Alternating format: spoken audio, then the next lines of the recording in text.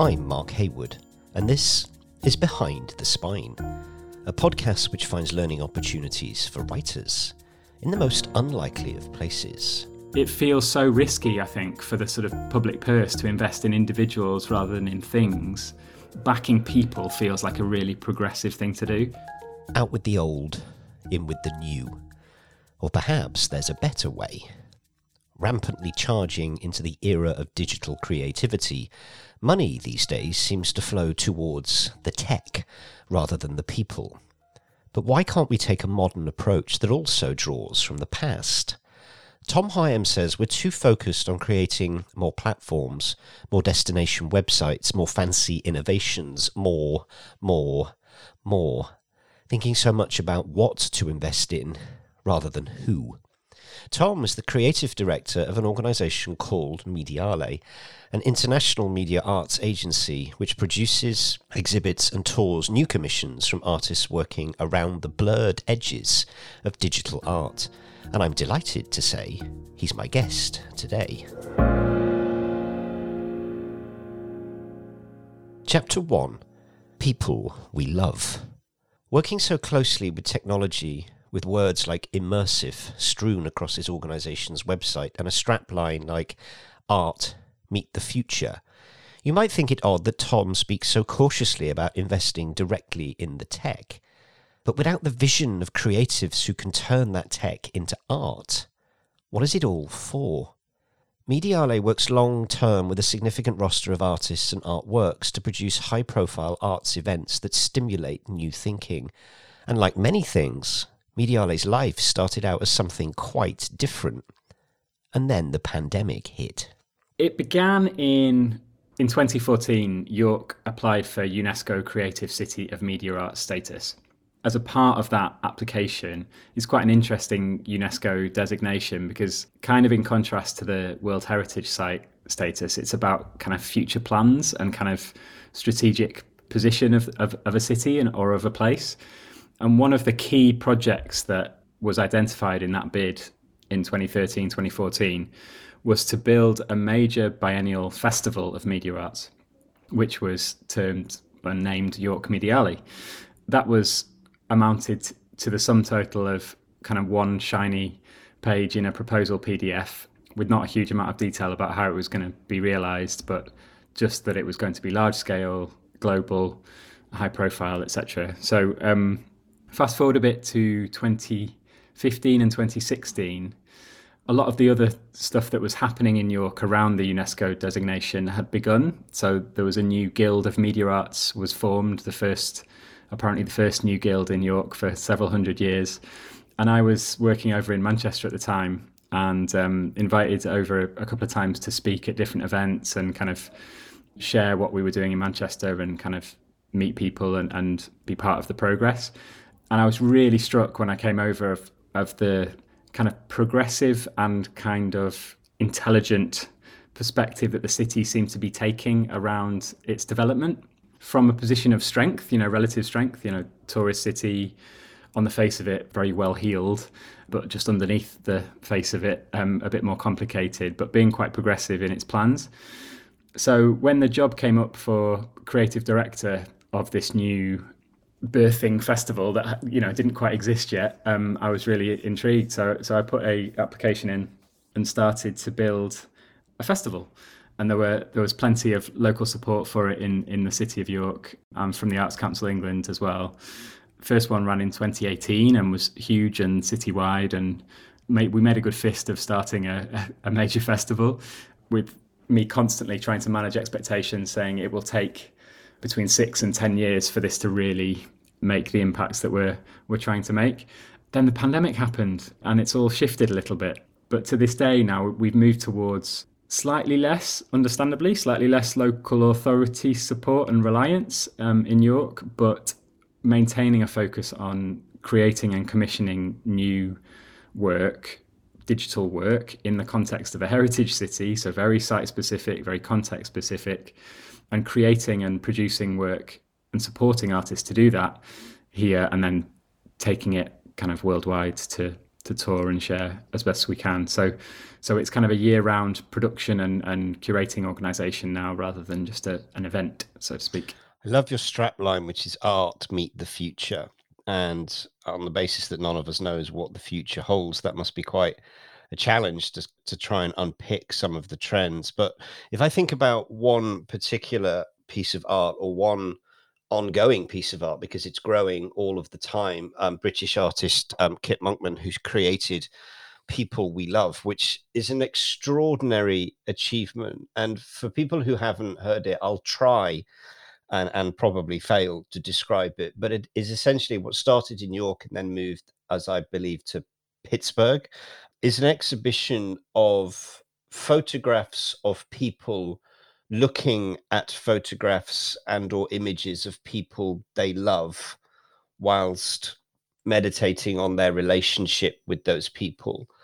And on the surface, that sounds like something you may or may not be interested in. But when you see it visually, it is extraordinary in terms of the impact that it has. And I think it's because there's very little, if any, context to who the people are and what the relationship that they have with each other. And to look at someone looking at someone they love without context is so extraordinary that you get drawn in, and you're trying to fill in the gaps. Maybe you're trying to understand what the relationship might be. And then I went one stage further, because I think that what Kit is trying to do is invite me to do this, is I thought about who might I look at if I were a part of this, if it came to London, for example, and you created another 125 or so of these photographs. Who would I choose? Because if there's no context, I might choose something a little left field, a little unexpected, potentially, because it's so private. The experiences that I'm having that these people are having are so private. And me watching them, I feel like I'm intruding in some way, but I can't help but look. And it made me think, who might I look at, and what does love mean? Because you can love in many, many different ways. Is it a love that lasted? Is it a love that was lost? Is it a fleeting romance that happened years ago that you've convinced yourself was love? It's really extraordinary. And I'd love to just spend some time talking about People We Love, because without that context, your mind is just so alert and so on fire trying to comprehend what you're looking at. Could you just tell us a little bit about that collection? Sure. One tiny correction is that it's not photos you're looking at, it's videos. Video. So it's extremely high frame rate, high resolution video portraits of people. And the experience is for the sitters, for the people who've come to sit for the piece. They bring with them a photo. And we project that photo via a Pepper's Ghost kind of trick, essentially, right in front of the camera lens. So they are staring right down the barrel of the lens. And as an audience member, when the work is finally exhibited, you're staring at somebody staring at you, although that person is staring at somebody that they love. You're invited into that person's psyche, really. You're invited to kind of speculate who they're looking at, to really feel there's something really magical about even the portraits of the kind of less expressive people, because some people are in floods of tears, some people smile and kind of shuffle a lot, some people really lock in, and it's a really interesting experience watching the different sitters, how they kind of settle through the period, because there's a sort of meditative guided meditation that we take people through to prepare them for it, so that they shed the sort of self-consciousness of staring at a camera a little bit. But the people who are less expressive and almost less physical and give less away are almost more fascinating to me. The slightest twitch of a vein on the neck or of an eye or it just is something quite remarkable. And I think, Kit Monkman is an incredible artist, wonderfully intelligent human being who is based in York, and ever since I started the Mediale, was desperate to find a way to work with him. And he used to make previously, and still does actually. He runs a company, as an aside. He runs a special effects, a visual effects company who are doing a lot of the visual effects for the new Game of Thrones series in York. So that's one side of his portfolio. Previously, he's done kind of rock shows for major bands, different kind of projections, big scale stuff, and he's made artworks involving cranes and projectors and interaction and all this. But People We Love is so restrained and no less powerful as a result.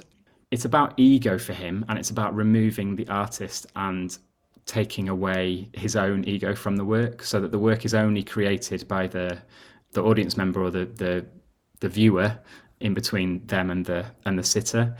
It's a fascinating work in that. I mean, how often, if you're walking down the street, how often do you form an emotional connection with a stranger? How often do you really calmly, without feeling self-conscious, inappropriate or odd, how often do you really look at somebody? And there's something about how distracted and how lonely and how in our devices, in our phones, we all are, that I don't know, it kind of makes it a really shocking experience to do that, a really subtle but kind of shocking experience that brings up quite a lot of emotion. I went to see it with the chair of our board when we first exhibited the work, and I was standing near him, and I tried to lean over and do a bit of a chit chat, and he was like, can you just leave me alone for a bit? And he's a very lovely bloke, but not enormously emotionally kind of ostentatious usually, but he was really moved by it, and it really has that power that there's tons of complexity and depth and richness to where the work's come from and why Kit's made the work. But actually, it's one of the most accessible things I've ever made, because all you're invited to do and all that is required of you as an audience member is to look upon somebody who is looking at a picture of somebody that they love. You never find out who that is. That's it. There's so much to unpick, and first of all, what you said about how often do we truly look. And for the people that we're looking at this image, or looking at someone they love, it may be the first time that they have ever really looked for that length of time at that person, because it's very emotionally demanding to look someone in the eyes for that length of time. It's really hard. And if you've never done it, you find yourself looking away. You might be embarrassed, you might shuffle.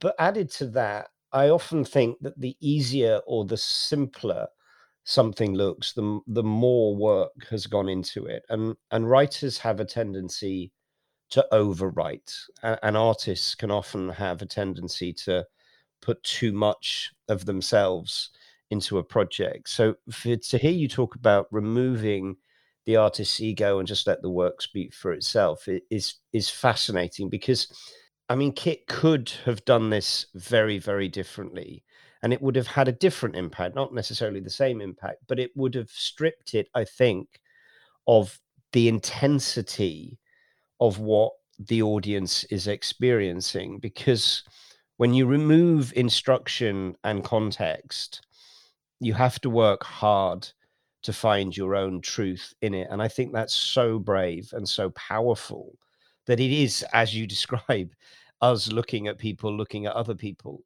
And yet, actually, the huge amount of work that's gone into that means that it works beautifully. And it is so intense. And I found myself, even though I'm only looking at still images when I look at the website, I found myself having to look away. And I got the same impact recently watching The Queue and people filing past Her Majesty's coffin as she's lying in state.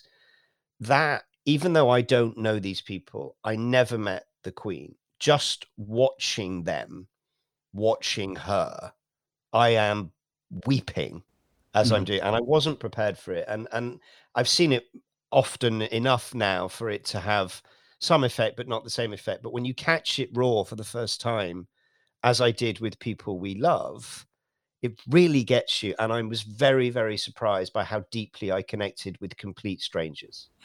Yeah, there's a fascinating link there, isn't there? Almost that, I don't know whether it would be fair to say that the Q situation and the Q drama that's been unfolding, you could suggest, perhaps slightly belligerently, but you could suggest that the Q is almost nothing to do with the Queen. And the people we love, when you're looking upon somebody, at some point early in looking at them, you wonder who they're looking at, and then it doesn't matter at all. You're not thinking about who they're looking at. You're thinking about the person that's giving of themselves in that moment. So it's a fascinating kind of spectatorship. And in terms of the complexity stuff, I think digital artists and artists of all stripes, of all kinds, kind of suffer from that anxious over complexifying, particularly with digital, because digital provides the ability to add more, like more, bigger, louder, whizzier, bangier, and actually sometimes that over complexity is used to, I'm sure you see this a lot in writing, used to hide kind of a lack of confidence in the central idea or in the central kind of points being made, Absolutely, yeah, you do. And often the bravest writing is the writing that demonstrates the most restraint, which I think is what Kit has done here. There are more ways than one to skin a cat. I would definitely acknowledge, like, in the sense that I think we're always drawn kind of intellectually and maybe like slightly simplistically to sort of a minimalism, like strip away the fat and get to the core. But I have worked in the past with one artist stands out in my mind. It's a composer, visual artist, kind of polymath called Samson Young from Hong Kong. I talked at length to him about his process, but he's a maximalist. He absolutely, he said to me, I was the producer on a fairly large scale project that ended up being a radio drama, a live performed, unrecorded, unbroadcast radio drama, and then a gallery show from the sort of accoutrements of the radio drama. It was a ridiculous project, but brilliant. But he said to me, so as my producer here, Tom, I'm going to make your life hell, and I apologize in advance because I like to keep everything up in the air, spinning for as long as possible. You tell me a deadline, I'll break it slightly. You tell me again another deadline, I'll break it slightly, and then I'll let everything land. I want to keep it in the air for as long as I can, because the later it lands, the better it is for me. And that was terrifying as a sort of on the logistics side, as you can imagine. But he benefits from his work is built around that. It's fascinating. Yeah, so there's two schools of thought: either take it all out or put it all in. Put it all in, yeah. Kitchen sink as well. Yeah, absolutely. What's the future for this particular project, People We Love? I know it started in York, it then went to the US. Is it done now, or is it going to travel further? No, it's traveling further. Yeah. So at the end of September, it opens in a festival in Denmark, in Viborg. We have a relationship between York and Viborg that's really exciting. And then it's going to show again at Aesthetica Short Film Festival in York in November. And then it will be showing in the spring. A couple of conversations still ongoing, but we're very, very keen to, every time it shows fully and properly, there's a new phase of recording done and more sitters. And the more places and times, it feels like a really interesting snapshot of a place and a time, but to build it and do more with the online kind of version of it and the kind of library of portraits that grow. So yeah, it's definitely going to continue to see the world. Chapter 2, A Portrait in Time and Place. A cursory search online will bring up multiple impact analyses of COVID's impact on the arts, the devastation wrought on the industry. And while empty galleries, closed theatres and abandoned museums certainly brought significant economic downturn, it's far too easy to blame the pandemic for all of the industry's problems. The truth is, it was suffering long before COVID. Its problems were just accelerated and exacerbated by it.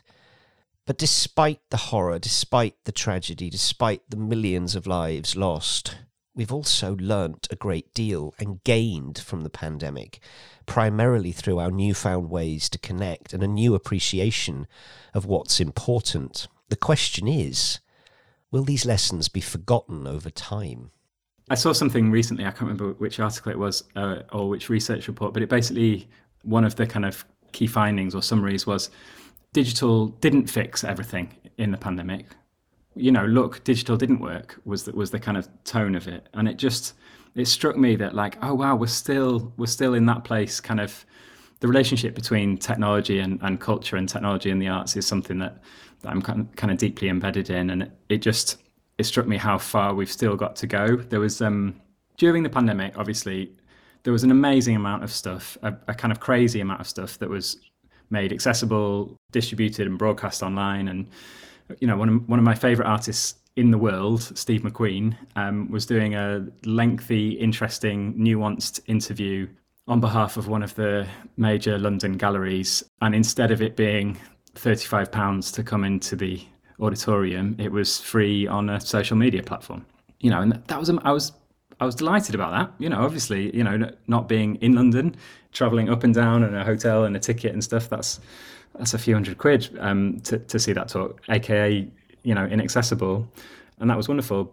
But there's been a real snapback in my experience of people trying to save or climb back towards the business models that were in place and possibly already under a little bit of pressure. That there's a real difference between the cultural sector and the parts of the cultural sector that understand and engage with the way people live their lives versus the cultural sector who feel as though clinging on to a sort of pre-digital consumption methodology. There's a real generational and kind of ideological difference there.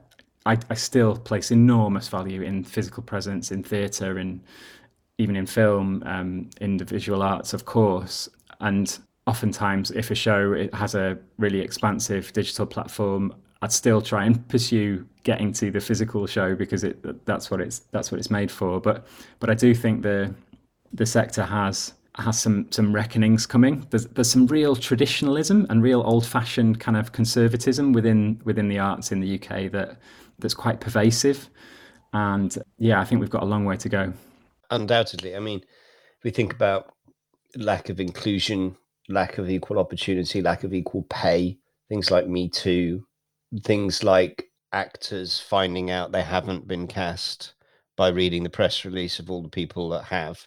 Yeah. It's just, as an industry, we're not doing enough. And to go back to the word you used earlier, there is a lot of ego in the industry that we would be well served by getting rid of completely, because I think that would help us. But we do have something of an opportunity to reset. We have a new prime minister, we have a new cabinet, we have a new approach at the Department of Culture, Media and Sport. And I wondered is there an agenda that we could pull out of our back pocket and give them that might help? Because, as I said earlier, London and New York, two very different scenes. We hear a lot about the phrase levelling up, but I don't see much evidence of any levelling up happening, whatever that means. And I think that's part of the problem. I think we're not entirely sure what we mean by levelling up. That sounds like us saying, we know there's a problem, we're just not entirely sure how to fix it.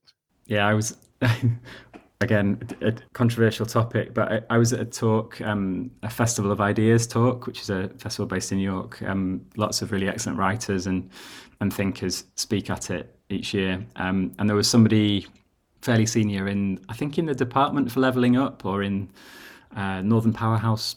I don't know what the difference is really, or where that agenda's gone, but who kind of quoted this kind of fundamental position, which I've since heard a few times from different kind of government ministers in interviews, saying that the whole premise behind levelling up is that talent and skill is equally geographically distributed, but opportunity isn't. Now, I don't want to sound like extremely right-wing, because I'm not, but that isn't true, I don't think.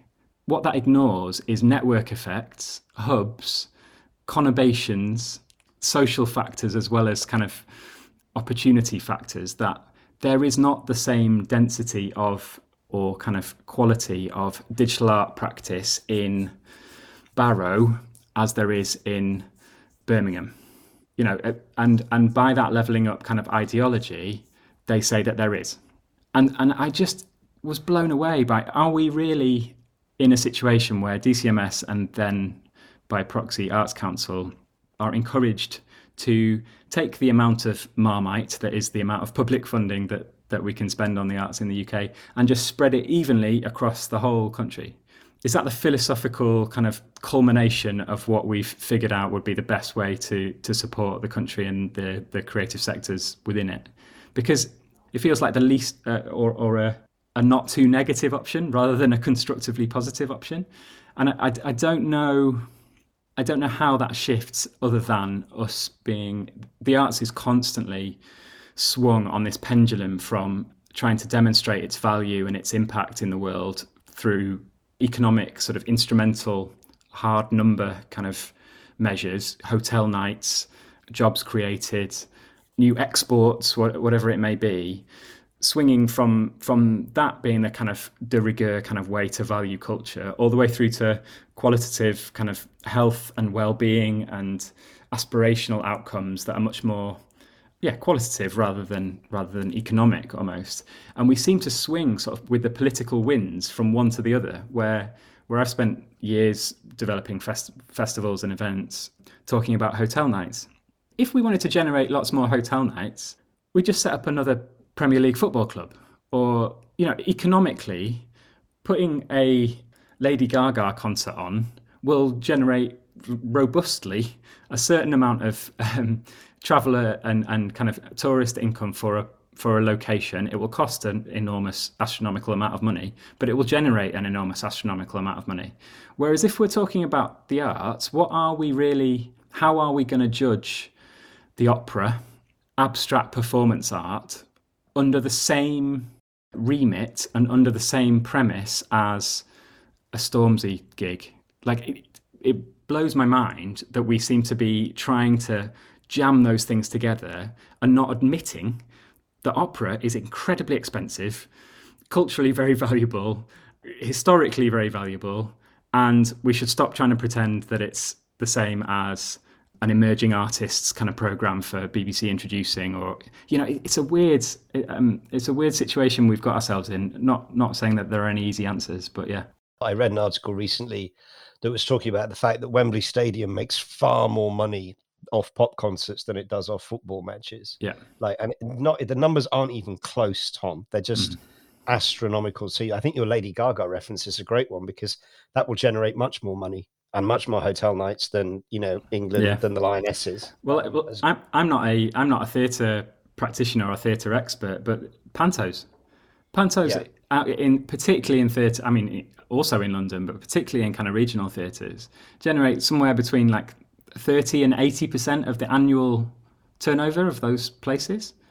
So in terms of the political impact that we can make, it feels to me like there's a massive opportunity if we properly value the quality of the culture and art that comes out of this country, the writing, the music, the performance, the digital creativity. We're so good at it, but we have this assumption that just will just happen anyway. Artists will find a way. Whereas it feels like a bit of a USP for a country that doesn't really manufacture very much anymore, doesn't really lead any other industrial out of Europe post-Brexit. Kind of, what is it that we offer the world? Perhaps it's cultural dynamism and cultural kind of quality. Chapter 3, Backing People.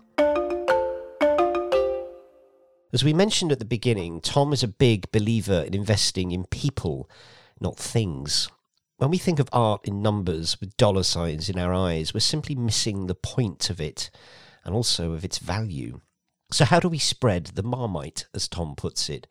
Well, we could do a lot worse than helping young, skillful people with ambition, talent and vision to develop their product and their art, rather than messing around with hotel nights. When we invest in people, we invest in tech and the economy by proxy, and innovation actually happens more rapidly. It reminds me of, Mariana Mazzucato, her kind of entrepreneurial state kind of thesis of, the iPhone doesn't exist without government money, like federal US money. Touchscreen technology doesn't exist without federal investment. There's a cluster of businesses around a small group of individuals in Cardigan Bay in mid Wales, the middle of Wales on the coast, that now globally one of the most successful, most highly respected jeans brands is there. Hyatt jeans or Height jeans. The Do Lectures are there. Howie's are from there. And it's basically a rural Welsh seaside town with, I don't know, 10,000 people. And there's a bunch of young people who've entrepreneurial, creative, climate conscious people. But it feels so risky, I think, for the sort of public purse to invest in individuals rather than in things, that there constantly has to be a commercial rationale and sort of business model, even if we all know that a business model is made up so early in the phase of an idea. Backing people feels like a really progressive thing to do, be it through UBI, be it through kind of some of the Northern European kind of models around artist wages, essentially, would be transformationally positive, I think. And it just feels like a different way to do it, a different thing to try. I think on that, you could take all of the Arts Council England money and allow every single young person free lifetime access to the Do Lectures. And I think you could transform the industry overnight, because I have learned a spectacular amount from that. And the delivery is extraordinary because it shouldn't work. It goes against everything we know about TED Talks and the use of technology. But the underlying message is so incredibly compelling that it makes you step back, stop, breathe, think, and then go, oh, actually, this is amazing. This is extraordinary. So I hadn't worked out that was where everyone was based, but that's an extraordinary collective hub that you wouldn't have heard about, right? Probably because we only hear about London and exactly. the Royal Opera House. I'm sure I'm kind of smoothing over a few complexities, but yeah, there's a small cluster of really excellent clothing brands and product brands all around Cardigan Bay in Wales, which just goes to show, maybe that contradicts my point about talent being evenly distributed, but 20 miles north or south of that on the Welsh coast, there isn't that cluster of creative hubs. So if we're taking a kind of levelling up, sort of spread the Marmite equally situation, that ignores the cluster that has formed around those individuals in that particular location, which is basic network science. It's literally not rocket science, it's network science of how hubs and clusters work and how human geography works, you know? So there's definitely something to be said of that. But I don't know, in terms of cultural investment, we're so lucky. That's another thing I should highlight is that we talk in the arts in the UK about the diminishing kind of or increased fragility of funding and there's less public money around, et cetera, but we are, in comparison internationally to 99% of places, incredibly lucky. Still, we're perhaps on a trajectory that is slightly worrying, but we are not by any means done yet. We've got to make a better case, I think, ourselves as kind of cultural practitioners and people within the arts. We've got to make a better case for investment and for securing kind of public funds as we go forward as well. It's on us. In terms of art meeting the future, Tom, what can you tell us about projects that are coming up for Mediale? We've got one really exciting one, which is a project in the Northwest with an artist called Matt Rosier, who is an incredible trained architect / artist who works with projection, but works with projection in one of the most kind of nuanced, socially conscious ways you can imagine. And it's a project exploring the working class histories of the navvies who dug the Manchester Ship Canal. And oddly, as a sort of digital arts company, we've managed to secure some Historic England support for that project, which is really exciting. And we've also got kind of major landowners on board as well. So the Manchester Ship Canal, i.e. one of the key factors in the birth of the Industrial Revolution, was dug by these predominantly men, predominantly Irish, known as the navvies, in incredibly harsh, unyieldingly tough conditions. And we're going to be doing a major project over there in the late autumn, early winter, which is really exciting. In terms of other projects, we have a key part of what we're doing is talent development, because not having a sort of major annual festival of any sort or biannual festival, we support a kind of roster of artists of different scales and different shapes and sizes, I guess. But behind that, there's always artist development programs going on. And our current artist development sort of track is called Immersive Assembly.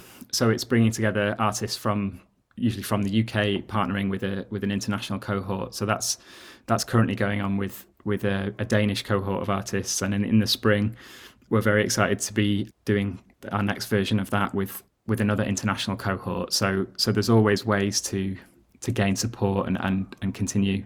There isn't a lot of institutional kind of infrastructure for supporting the kind of artists that we make work with, digital artists and kind of creative technologists, I guess. And they kind of often fall between the cracks. So we're trying to provide a bit of a resource and a bit of infrastructure for that kind of practice over the longer term. That's our goal. Well, we wish you well with People We Love in Denmark and all of your other projects. It's an absolutely vital part of not just the arts, but of this country, that we help these people get their work into the hands of the public. We've said on this show 1,000 times, the value of art is whether it finds an audience, not how much the audience pay, not how big the audience is, but whether it finds an audience. And I think that organizations like yours certainly help us do that. Tom Higham, Creative Director of Mediale, it's been an absolute pleasure. Thank you. Thank you so much. Absolute pleasure myself as well. Thank you. Conclusion, a massive thank you then to Tom Higham for today's episode. And to recap, what have we learned? Try taking yourself out of your art. Remove your ego and allow your audience to engage and interact on their own terms. Start small, perhaps, and let your readers or your viewers write the next chapter of your novel or decide the fate of your character in that next scene. Then think bigger. In a world where more creative options are open to us than ever before, sometimes the most innovative thing to do is to keep it simple and show restraint. Then again, as Tom says, there's more than one way to skin a cat. You could also try throwing it all in, including the kitchen sink. And this one goes to the people who control the purse strings. Invest in people and address the digital divide. As Tom says, we don't need more inadequate platforms. We need creatives who can lead the way. It's got to be about skills, skills, and skills. Thanks for listening. I'm Mark Haywood. You can get in touch directly at info@behindthespine.co.uk. We'd love to hear from you. We're also on Twitter and Facebook as Behind the Spine, and Instagram as Behind the Spine Podcast. Check out the show notes for additional information and a full transcript of this episode. Additionally, sign up to the email newsletter for updates about our new exclusive live and in-person residency at the Groucho Club in London. These events are not recorded and not repeated, and they'll put you, the audience, both behind the spine and in the room. If you'd like to go on the guest list, please drop us a line. Goodbye for now, stay safe, and keep writing. This podcast is produced by OG Podcasts. Find out more at ogpodcasts.co.uk.